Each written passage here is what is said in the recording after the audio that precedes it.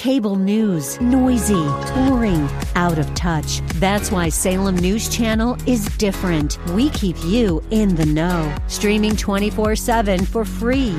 Home to the greatest collection of conservative voices like Dennis Prager, Jay Sekulow, Mike Gallagher, and more. Salem News Channel is unfiltered and unapologetic. Watch anytime, on any screen, at snc.tv and Local Now Channel 525. And now back to Lifeline with Craig Roberts. You know you've got to have a good book in your hands when it's been endorsed by the likes of Josh McDowell, Lee Strobel, and Alex McFarland, all of which have given thumbs up to the book written by my next guest. He is Detective J. Warner Wallace. He's written a fascinating new book. It takes a look at the whole issue of the case for Christ, mentioning Lee Strobel. It takes a look at the case for Christ, based uniquely on the perspective of a cold case homicide investigator. And boy, you talk about just good reasoning when it comes to understanding how to break down the facts of the claims of Christ, and then understand the Gospels in such a fashion as to be able to accurately then tell the story to others who have not yet come to the conclusion that we as believers have. It's fascinating. The book is simply called Cold Case Christianity. A homicide detective investigates the claims of the Gospels. And Detective Wallace, great to have you on the program. Well, Craig, thanks for having me. That was really quite an introduction. I appreciate your kind words. Well, I was thrilled to see a number of friends and frequent guests of the program who had such kind words to say about your book, so I knew we were heading down the right direction when we asked you to come on the program. Now, I got to ask you this, just leading right out the gate here. We approach the whole question of the historicity, the validity of the claims of Christ, who he was or who he claimed to be, what history tells us to be, what the Bible tells us that he is. But, you know, I've watched one or two detective TV shows in my life, and I know that at least at the basics, typically, if we have no victim, we have no crime. So kind of starting there, walk us through all of this. I know that your approach is unique not only as a cold case homicide detective, but also when you first began all of this, the approach wasn't as a Christian trying to prove a point, but in fact, you approached this initially when you began looking at the claims of Christ as an atheist. Yeah, I did, and it's true that it's often said that without a victim you don't have a crime, but we don't always have the body of the victim in order to prosecute a crime. So, for example, a case I just finished about 6 weeks ago was a no body missing. This man killed his wife and got rid of the body before we ever started to work the case, so we had to prosecute a case without the body. And it's still possible for us to assemble cases. As a matter of fact, when I first started looking at the claims of Christianity, I really did take the perspective of an investigator, because I was, as you said, an atheist until I was about 35, and I was a pretty committed atheist, I would say. And so it was a transition for me. It didn't happen overnight. It wasn't one of those aha moments. It was really a process of digging through the New Testament, digging through the Gospels, to see what they were telling me and if I could trust them as reliable eyewitness accounts. Now, this had to have been one of the more challenging, if not the most challenging, case of your career as a homicide detective, particularly a cold case homicide detective, because typically you're dealing with what? Cases that maybe you've gone cold over the case of a course of a number of years to maybe decades. Here we're talking about a case that's gone cold over the course of 2,000 years. That makes the gathering of evidence and the forensics quite challenging, doesn't it? Right, and what's great about the comparison here is that I typically work cases that range from about 1979 to about 1988 is the most recent case I've had. So you're right, they're a few decades old. But what's interesting about these cases is they typically don't have direct evidence. They don't have any living eyewitnesses who can say, I saw him do it. That's why they're cold.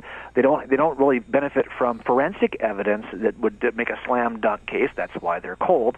But you can assemble a very cumulative, powerful, circumstantial case to make in front of a jury. And that's what I try to do in this book, is to show how circumstantial cases are assembled and how they can be very powerful. And the case for what happened in the first century is a similar circumstantial case that can be assembled and be very powerful. So there are a lot of the methodology that you would employ as a homicide cold case investigator could be utilized here. And I guess at the end of the day, I mean, if we talk about gathering information to draw a conclusion. I mean, look, for example, how do we know that George Washington, for example, was the first president of the United States, or that John Wilkes Booth shot Lincoln? There's nobody alive today that I can go talk to and say, were you there? Tell us what you saw. There's no empirical evidence of that sort that's available to us, but there are other types of evidence that is available to the investigator that tells us pretty conclusively that, yes, indeed, the first president of the United States was named George Washington, and that it was John Wilkes Booth who shot Lincoln. So with that as kind of the foundation of this notion, give us some of the initial steps that you took, and I know that there's a number of principles that are utilized from a homicide investigation that you employed in this case to begin diving into the claims of Christ.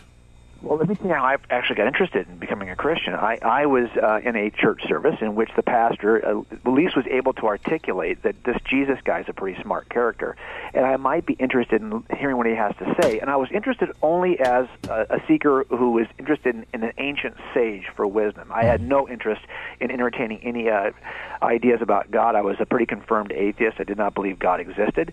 And I was interested in the words of Jesus the same way someone might be interested in the words of Socrates. But the problem, of course, is in order to hear what Jesus had to say, I had to read through the Gospels. I was only interested in the red letters. I bought my first Bible for $6. It was a Pew Bible.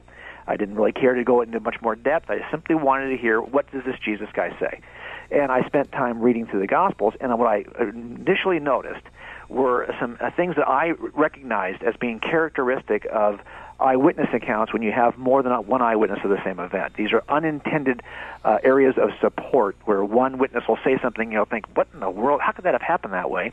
He raises more questions than he answers, and the second witness comes along and inadvertently answers many of the questions the first witness raised while also presenting some of his own questions. So the point is this kind of inadvertent support that was offered by the gospel accounts felt very similar to me to the kinds of inadvertent support I would see when two eyewitnesses see an event. Now, let's pause on that point, because all of us that watch everything from Perry Mason, is he still on, to the White Collar and all that, know that it is typical when investigators come together that they like to separate the witnesses, get them apart from each other so that there can be no collusion of kind of getting their story straight, and then interview them independently. Let's talk about that aspect as we talk about the parallels of the gospel, what we see there, also some of the differences where one account differs from another, and does that weaken the argument for the case for Christ. We're visiting today with Detective J. Warner Wallace. He is the author of a new book called Cold Case Christianity. A homicide detective investigates the claims of the Gospels. Newly published, and it's been endorsed by kind of a who's who of great apologists of the 21st century. You know the names. Lee Strobel is in there. Of course, Josh McDowell, our good friend Alex McFarland. And we're here today to talk about the techniques employed by a cold case homicide detective who began at this, as he pointed out, as an atheist. He had no horse in this race, so to speak. And at the end of his so-called investigation, came to approve of the conclusions we see within the Gospels.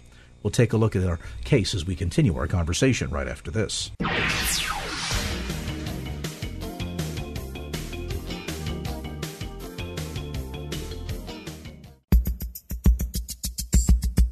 And now back to Lifeline with Craig Roberts. So if a cold case homicide investigator were to take on the case involving Christ and begin to investigate it as a professional detective would, what would the conclusions be? Well, it was all revealed inside the pages of a new book called Cold Case Christianity. A homicide detective investigates the claims of the Gospels.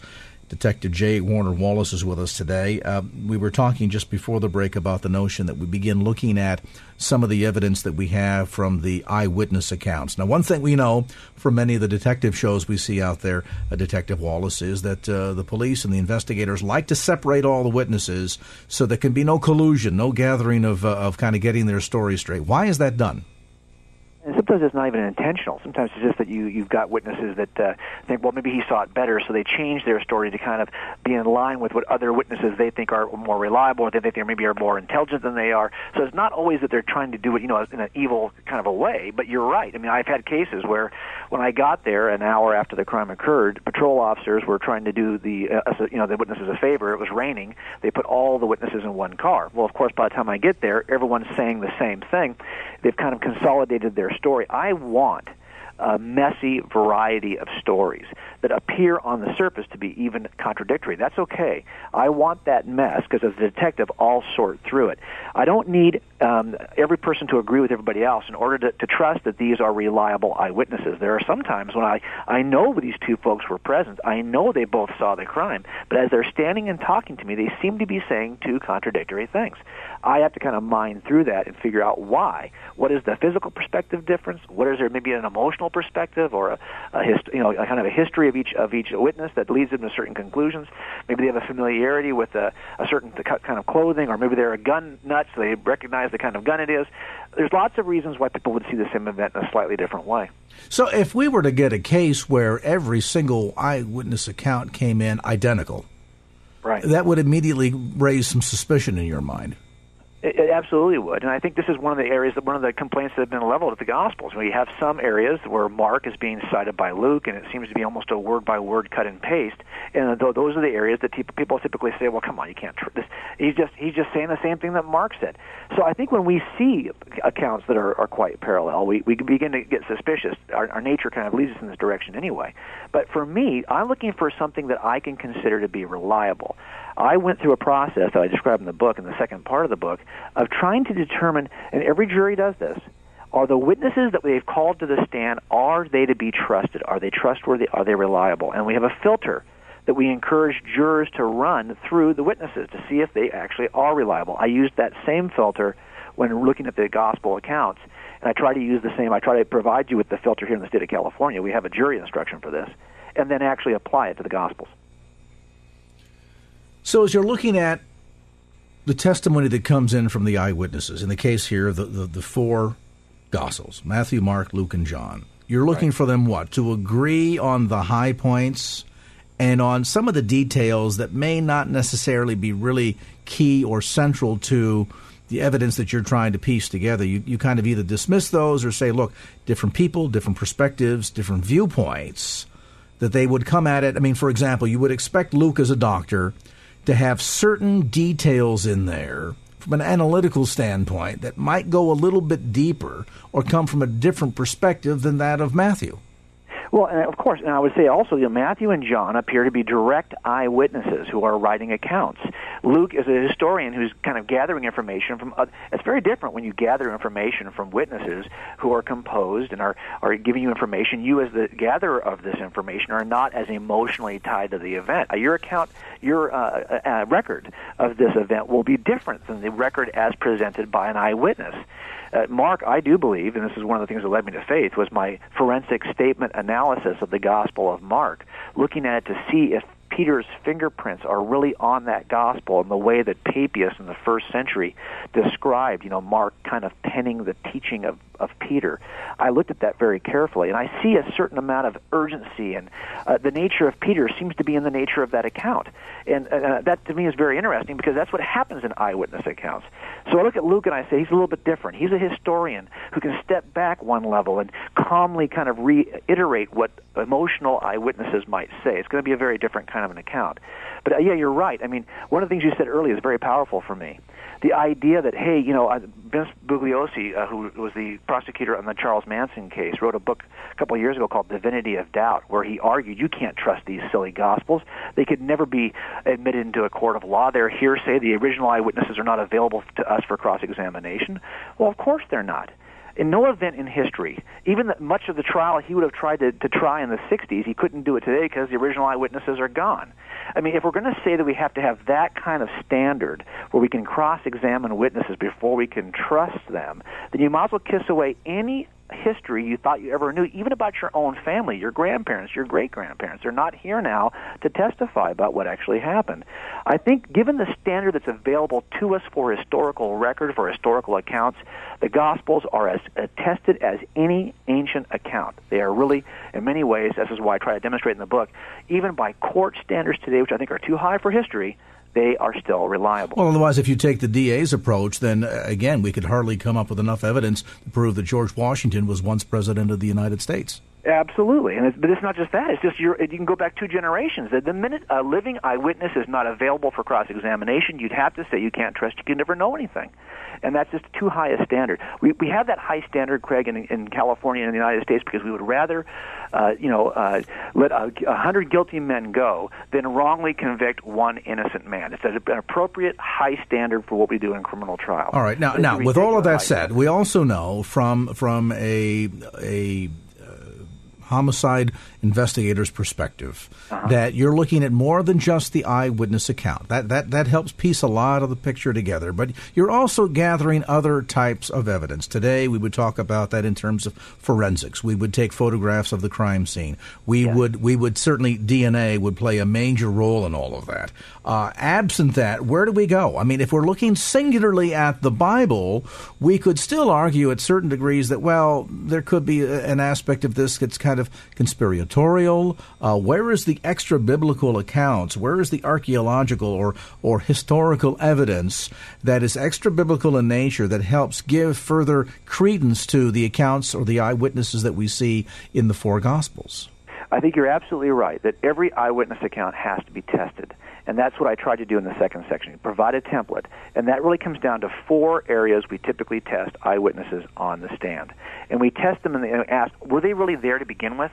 Are they making this stuff up? Can they be corroborated in some way? How do we know they're accurate or their testimony hasn't been changed over the years by maybe somebody who came along late in the case after the eyewitness was dead? Or do we know, for example, that they had any bias or any motive that would cause them? So I look at these 4 areas, and I think these are legitimate questions that we actually encourage jurors to examine, and we place that template on the Gospels. And we do look at things like the conspiracy. Is it a possible conspiracy? Well, I doubt many people really who talk about conspiracies have ever had to actually investigate one. I do that a lot of the time when we have multiple suspects in a case. And I can tell you, I understand what's required for successful conspiracies. And I talk about that in the book and look at that and say, do we have those elements in place in the lives of the apostles? Or is it really very unlikely they could pull off a conspiracy of this, given what we know is necessary for a successful conspiracy? All right, let's talk about some of the details. We're going to take a break in a moment, but okay. we touch on this issue of conspiracy. Let's look at this because it's not the first time this charge has been leveled against the gospel. Look, you had a bunch of guys, all 12 of them hung out together.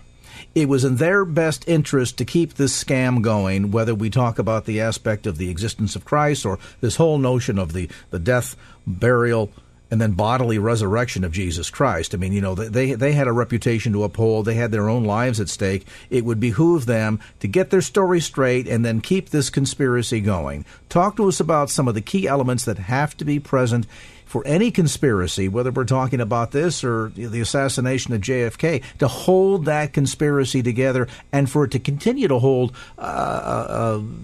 some degree of reliability for over 2,000 years. Yeah, I think that's a great point to make because I think I identified 5 elements that need to be in place for a conspiracy to be successful. And I've seen this all the time when I'm working these conspiracies. Number 1, you have to have a small number of conspirators. The smaller the number, the better. If you've got 2 conspirators, they're much more likely to hang on to their story than, say, 5. Somebody might break in a conspiracy of 5. Also, you need, number 2, to have a really thorough and immediate communication. You need to know what your co-conspirator is telling the police. We typically separate these guys immediately, and we begin to play on that separation. They don't know what he's told me, the first guy's told me. I can go back, and if I'm accurate about a piece of information, I can offer it to the second guy as though it came from the first guy. And since he doesn't know if it did or not, he's got to decide whether he's going to bite or not. It doesn't take long to break conspiracies down once you've separated the players. They've got to be able to talk to each other. Number 3, you need a short time span. The longer you expect someone to hold on to a conspiracy, the harder it is to hold on to it. So a great conspiracy is a conspiracy of 2 people when as soon as the crime is committed, related. The first guy kills the second guy. Now you have a short conspiracy, a short number of people, and it's held for a very short period of time. The fourth thing is you need to have, if there's a significant relationship between conspirators, if it's a father and a son, it's going to be hard to break that because nobody wants to give up their own son or their own father. And the fifth thing is that you have to have little or no pressure on the conspirators if you want it to hold. The minute pressure is being applied, a fear of going to jail or the kind of pressure we saw with the disciples, that's when you have the hard time holding on to conspiracy. Now let's look at those 5 elements. Those 5 elements in the lives of the apostles are all missing. They got way too many people involved in this conspiracy.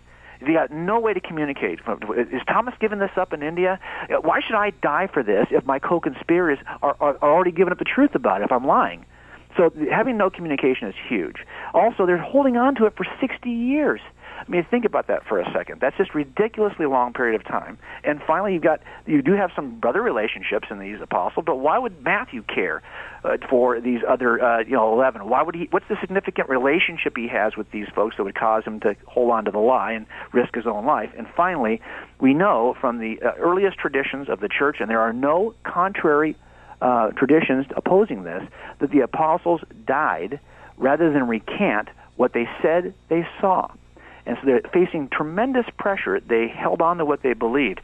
I think those 5 elements of successful conspiracies you're looking for are simply missing when you examine the lives and the deaths. And typically, too, isn't there, when there's a conspiracy, there's always something to be gained. In the sense that, you knock off the big heist. Okay, so you and your gang have managed to knock off the Brinks truck, and you've split multi-millions of dollars between you. There's some major benefit to which there's also some positive pressure toward kind of keeping the story together. What could we point to here that would be the benefit? I mean, outside of going to the core of the truth of the gospel of eternal life, what would benefit any of these men by holding the conspiracy together to the point of death? Well, this is what we talk about in the book, too. I've only seen 3 motives behind any murder I've ever worked. As a matter of fact, these are the only 3 motives I've seen behind any crime in the last 25 years. And I actually propose that these are the only 3 motives behind any sin. They're very simple: financial greed, sexual lust, pursuit of power. Those 3 things motivate people to do things they ought not do. Now, if you look at those 3 motives, when I see a murdered victim, I say to myself, okay, who is this person come in contact with who benefits in one of these 3 ways? Because that's our killer. That person benefited by their pursuit of power, sexual lust, financial greed.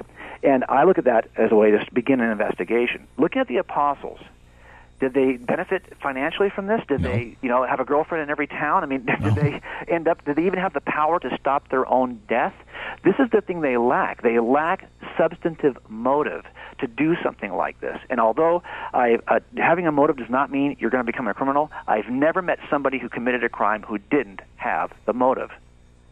We're going to pause on that point and come back to more of our fascinating conversation today. With us today is Detective J. Warner Wallace. The book is called Cold Case Christianity. A homicide detective investigates the claims of the Gospels. Compelling stuff. We're going to come back to more of it as this edition of Lifeline continues.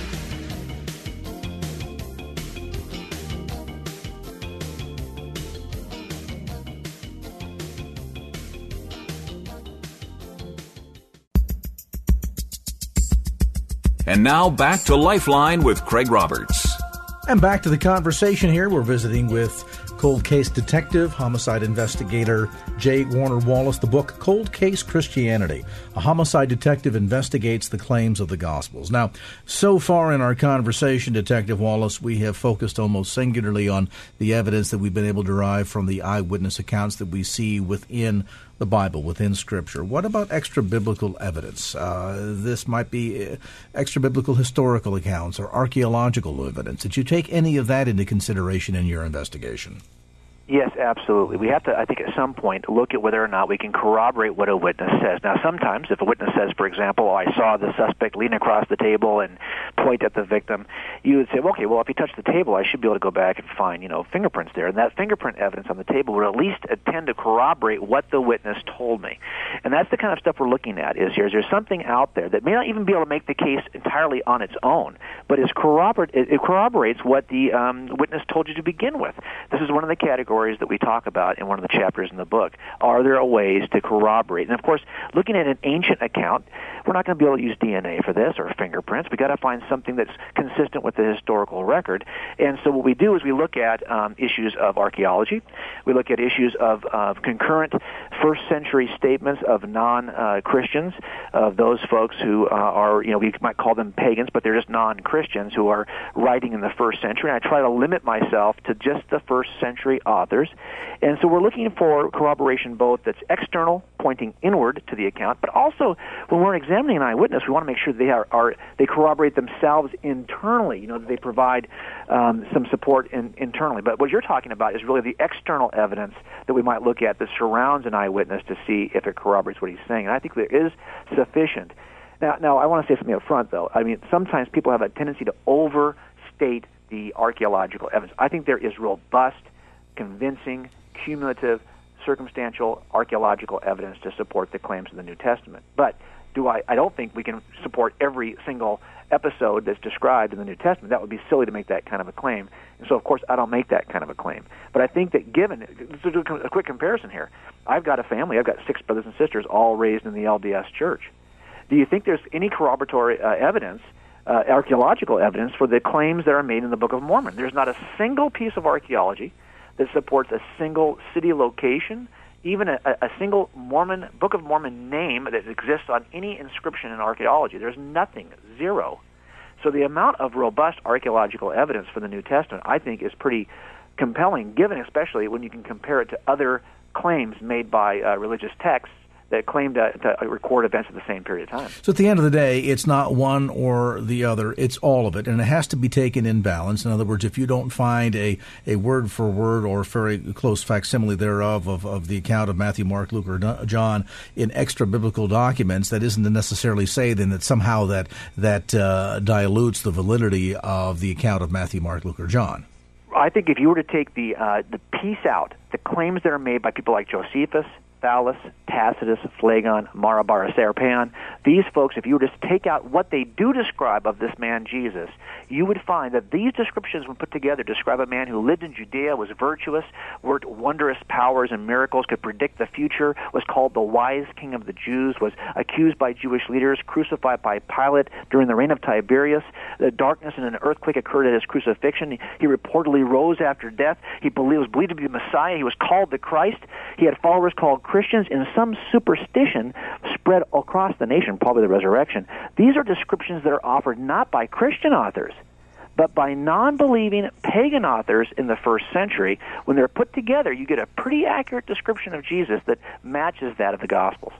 One of the things that you spend a great deal of time talking about inside of your book, Cold Case Christianity, maybe you can elaborate the reason why. You refer to the chain of custody. Now, this is a terminology that's typically kind of used within the the police department. What exactly does that mean, and why is it important? Well, sometimes you'll have a claim that maybe a piece of evidence that's in the case now was not really actually present at the crime scene. Maybe some detective dropped it into the property bin, years later. Why do we even think this shell casing, let's say, was ever at the crime scene? Well, the only way you know for sure is if you can go back and show that it was photographed there, that it was collected there, signed in, processed through a number of people all the way for 30 years. You've got a chain of custody showing it in and out of the hands of many different people. Well, let's look at the claim about Jesus. How do we know that Jesus wasn't originally recorded by John, let's say, as just some itinerant rabbi teaching good things? And over the centuries, the story becomes perverted, changed by some later appearance in the 3rd century of some Christian who wants to make more of Jesus than was really said by John. Well, we can go back and take a look and see, was there a snapshot of Jesus taken in the late 1st century? Well, John had students, and John taught his students about what he saw. And those students actually wrote their own texts, which are not in the Scriptures. Ignatius, Polycarp are 2 examples of this. And then Polycarp and Ignatius had a student named Irenaeus, and Irenaeus had a student named Hippolytus. And you can go on and on and on from one investigator, basically, to the next, and take a look at the snapshot of Jesus along the way in the chain of custody. Does he change? Was he described originally as something much less than he is now? Or is the picture of Jesus the same through all the centuries, the snapshot taken in the chain of custody? As it turns out, the Jesus that most skeptics would deny, the miracle-working Son of God who claimed to be God and rose from the dead, is in the very earliest snapshot in 110 AD or so in the writings of Ignatius and Polycarp. You cannot get away from the version of Jesus that we have in the Gospels today, and we know it's authentic because the chain of custody is still in place. So we don't see the story somehow being added to or elaborated upon in later years. What I did was I took the writings of just three of these early disciples of the first apostles. I took the writings of Ignatius, Polycarp, and Clement, and I just I mined out of their letters the descriptions of Jesus, and I listed them all for you to take a look at. You tell me then, does this description of Jesus look like the Jesus we know today? As a matter of fact, not only does it look like the Jesus we know today, these folks continue to quote Scripture very early in history, the same Scripture that you and I hold. We will recognize the descriptions in the writings of these early church fathers, those first century and early second century church fathers. They are writing about Jesus, and he sounds exactly like he does in our Bibles. The chain of custody is intact. And what's curious, too, is you would expect over time, if swallowing the story, so to speak, became increasingly difficult, or there were increasing numbers of skeptics, that those who had some kind of an agenda to promote would come along and try to water things down, wouldn't you? Yeah, and that's what I do think one of the important things that we did in the book, we tried to make a case for early dating, the early dating of the Gospels. I think that's very powerful. It's one of the questions you have to ask any witness is, were you really there to see this, or are you just looking for the attention this is going to bring you, and you're not even a real true eyewitness? So we have to ask the question, are these written early enough to have been written by eyewitnesses? That's the first question. And if you can answer that in the affirmative, then, Craig, a lot of the objections of skeptics have a tendency to fall aside, because if we can say these descriptions were available early enough that people who would have known better could have said, hey, no way, that Jesus, I know that Jesus, that's not what he did.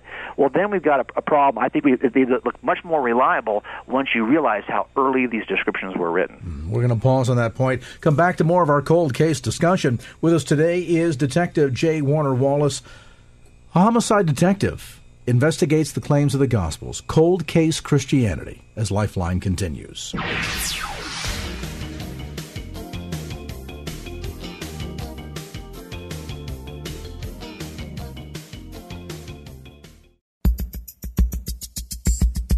And now back to Lifeline with Craig Roberts. Compelling conversation today with Detective J. Warner Wallace. The book is called Cold Case Christianity. A homicide detective investigates the claims of the Gospels. You spend some time teaching us the 10 principles of cold case homicide investigations, and I know we've covered a number of them here, but in the remaining 10 minutes or so in our conversation today, Detective Wallace, spend some time, if you would, because I think this information in terms of the approach to the investigation is important for everyone listening, both those that are still curious about and investigating, so to speak, for themselves the claims for Christ, as well as for us as believers who are wanting to present these claims to someone else as we're sharing our faith. Just kind of walk us through, if you would, the list. Yeah, I think if there's one big takeaway that I hope that people will get from the book, and I think it's probably a service that we can provide to the Christian community, it's the power of circumstantial evidence. So many times when I hear people talk about circumstantial evidence, even when I'm interviewed on Dateline after a big case like this, right, the interviewer will say, well, all you had was circumstantial evidence. I get so tired of that because that's all I ever have. I've never had a case in which I had any piece of direct evidence. Typically, direct evidence is going to be somebody who can say to you, like a witness, I saw him do it. Everything else, for the most part, is circumstantial. Even if they go, like, what about DNA evidence? Well, if the DNA is found on the victim's body and it belongs to the defendant, you might say that's pretty compelling. Well, what if the defendant tells you, well, no, it's my girlfriend. I've been living with her for 2 years. I'm with her every day. Now, suddenly, the DNA evidence is not all that compelling. The circumstance changes its power. If he told you, I've never met the woman before, well, now that would be powerful. So what I want people to understand is that we make cases, in every case I do, every single case I make on a large body of circumstantial pieces of evidence. It's the cumulative circumstantial case. Many pieces of evidence that all point to the same conclusion. When they're puzzled together, the only reasonable inference is that the person I've got sitting next to me is the person who did the crime. That's the power of... As a matter of fact, in California, we have a jury instruction in which judges tell jurors, you are not to look at circumstantial evidence as though it is any less reliable, as though it is any less powerful or meaningful than direct evidence. It has the same value in your decision-making. And I'll tell you something, Craig, there are times when I would rather have a circumstantial case than a bunch of eyewitnesses, because eyewitnesses can lie to you. That's why we took time in the second half of the book to vet the eyewitnesses of the gospel writers. But circumstantial evidence cannot intentionally lie to you. You have to infer what the circumstantial evidence means. You might be wrong about what you infer, but it cannot intentionally try to deceive you. And is it more problematic, too, both for the investigator as well as for the DA, if you're trying to prosecute a case and bring it through to trial, with a single eyewitness who at some point could break down, who could die, who could lie, who could be bought off, as opposed to a case that's made up of not one single fact alone upon which the case is being prosecuted, but rather a body of evidence, all of the pieces of the so-called circumstantial evidence together that builds a stronger case in the end, would it not?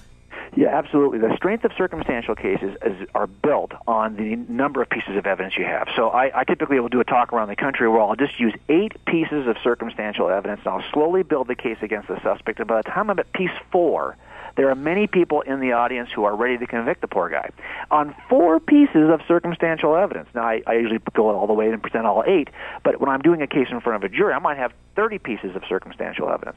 So the greater the number of pieces, and this is what we tried to do in the book, I think there are a number of lines of evidence that all point to the same conclusion about the gospel writers. And I want the reader to be able to see how these are all connected and all point to the same conclusion. So we spent time providing 10 principles of cold case investigations that you can use in any aspect of your life, but in particular, we're going to use these to investigate the Gospels. And the second half of the book simply does that. We investigate the gospel writers as eyewitnesses and see if they measure up, basically.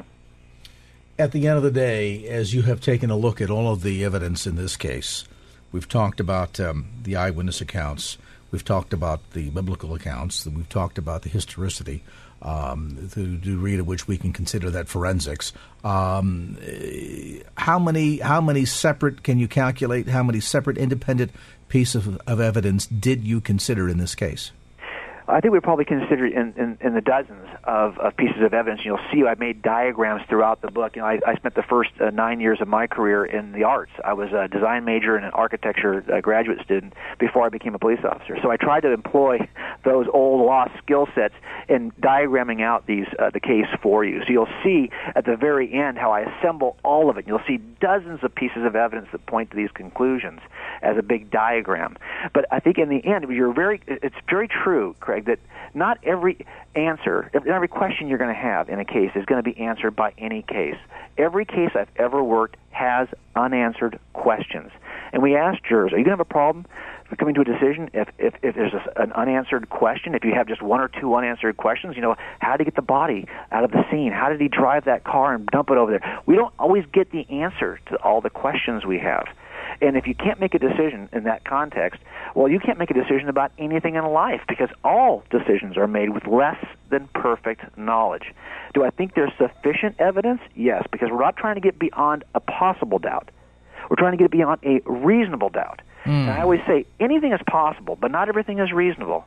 And when people object to certain points of the evidence related to the Gospels, they're making possible objections. I'm trying to provide them with reasonable evidence, because the standard is not what's possible, because anything is possible.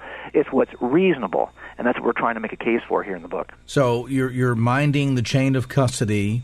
You want to make sure that you are dealing with feasible, logical conclusions all along the way. You're applying the 10 principles we talked about of cold case homicide investigations. And at the end of the day, as you work through all of this, the reliability of the witnesses, differences in accounts, separation of the witnesses, as we talked about earlier, when you were doing your own personal investigation, not for the book, but from an atheist standpoint, eventually what would you say were some of the top keys that pushed the case over the top for you? Well, in the end, it's all going to come down to the resurrection. I mean, this is what Paul talks about in 1 Corinthians 15, right? In the end, if the resurrection is not true, we're false witnesses. Yes. We are believing a lie, and we have no hope in a life after death. We have no hope that any of this is true. So for me, it all came down to having to investigate what is the most, and I did some of this in the book, what is the most reasonable conclusion? It's a process that we detectives call abductive reasoning, and we teach this in the book, and we use that principle when looking at the issue of the resurrection. Is the explanation offered by the gospel writers the most reasonable inference from the evidence that almost anyone would agree on is present in the first century? Or are there other better explanations? We look at all the other explanations. So for me, it was a process, but once I became convinced, and here's what it comes down to, Craig, once you're convinced that the accounts are reliable, you're stuck with the Son of God, who's claiming to be God and arose from the dead. This is not an examination of history that doesn't have a real impact. Like C.S. Lewis said, if this is true, it's the most important truth you're ever going to know. This is the kind of truth that changes your life. Sure, because at the end of the day, if you look at this at face value and you say, well, this is just, a bunch of hogwash, this is some kind of a conspiracy theory amongst the 12 disciples or whatever, if they were going to come up with something more preposterous, I mean, if you're going to try to sell something, isn't one of the first ideas is to make it plausible enough that the average will kind of not ask too many deep questions? I mean, don't you find that to be true even as you're doing research? If somebody is trying to cover up a murder or their involvement in same, aren't they trying to come up with an answer or an alibi that seems to be plausible enough that hopefully the police will just look elsewhere or look beyond? Yeah, every good lie involves some aspect of truth. Sure, so if you're trying to come up with a really good lie here, why would you come up with something as outlandish as born of a virgin in a manger? Yeah, you're right. This is a story that defies human reasoning. It certainly does, doesn't it? Yeah, and this is why I think one of the reasons we got to say to ourselves, either they're absolutely crazy or they're just reporting the truth. That's the challenge I think we have. It indeed is. And, of course, none of this can be done successfully, even with all of the techniques that you've employed, without the impression of the Holy Spirit to bring conviction and the realization upon one's heart. And God, of course, as we know, has been doing that for more than 2,000 years. It is an amazing book, and one that if you want to just be able to get a deeper understanding, how often are we as believers, particularly for those that grow up in the church, that have just kind of, well, I've always been a Christian, of course I believe this, but don't really know the reasons why you believe, or you don't always feel that well equipped to give the answer for the hope that lies within. This book will help take you down that road, not only in terms of, I think, deepening your own faith, but as well deepening your own awareness and ability of sharing your faith with others. The book is called Cold Case Christianity. A homicide detective investigates the claims of the Gospels. Detective J. Warner Wallace is its author, and the brand new book published by our friends over at David Cook. You'll find it at bookstores around the Bay Area. You can get it through the usual suspects as well, such as Amazon.com. And I understand, too, David, you have a website? Yes, coldcasechristianity.com. But keep it simple. All right, coldcasechristianity.com. Website, name of the book. I've enjoyed our conversation today, and I hope to talk to you again soon. Thanks so much for having me on, Craig. I really appreciate you. Detective J. Warner Wallace, Cold Case Christianity. A homicide detective investigates the claims of the Gospels on the web at coldcasechristianity.com. Well, that's going to do it for this edition of Lifeline. Thanks so much for being with us. And if there was anything you heard on today's show that you'd like to hear again or share with a friend, grab a copy of the Lifeline podcast. Simply log on to kfax.com. That's kfax.com for the Lifeline podcast. Our producer is Wanda Sanchez. I'm Craig Roberts. Till next time round, remember, just don't keep the faith. Get out there and share it and make it a great evening. So long. Opinions expressed in the preceding program do not necessarily represent the views of the ownership, staff, or management of KFAX. Copyright Salem Communications, all rights reserved.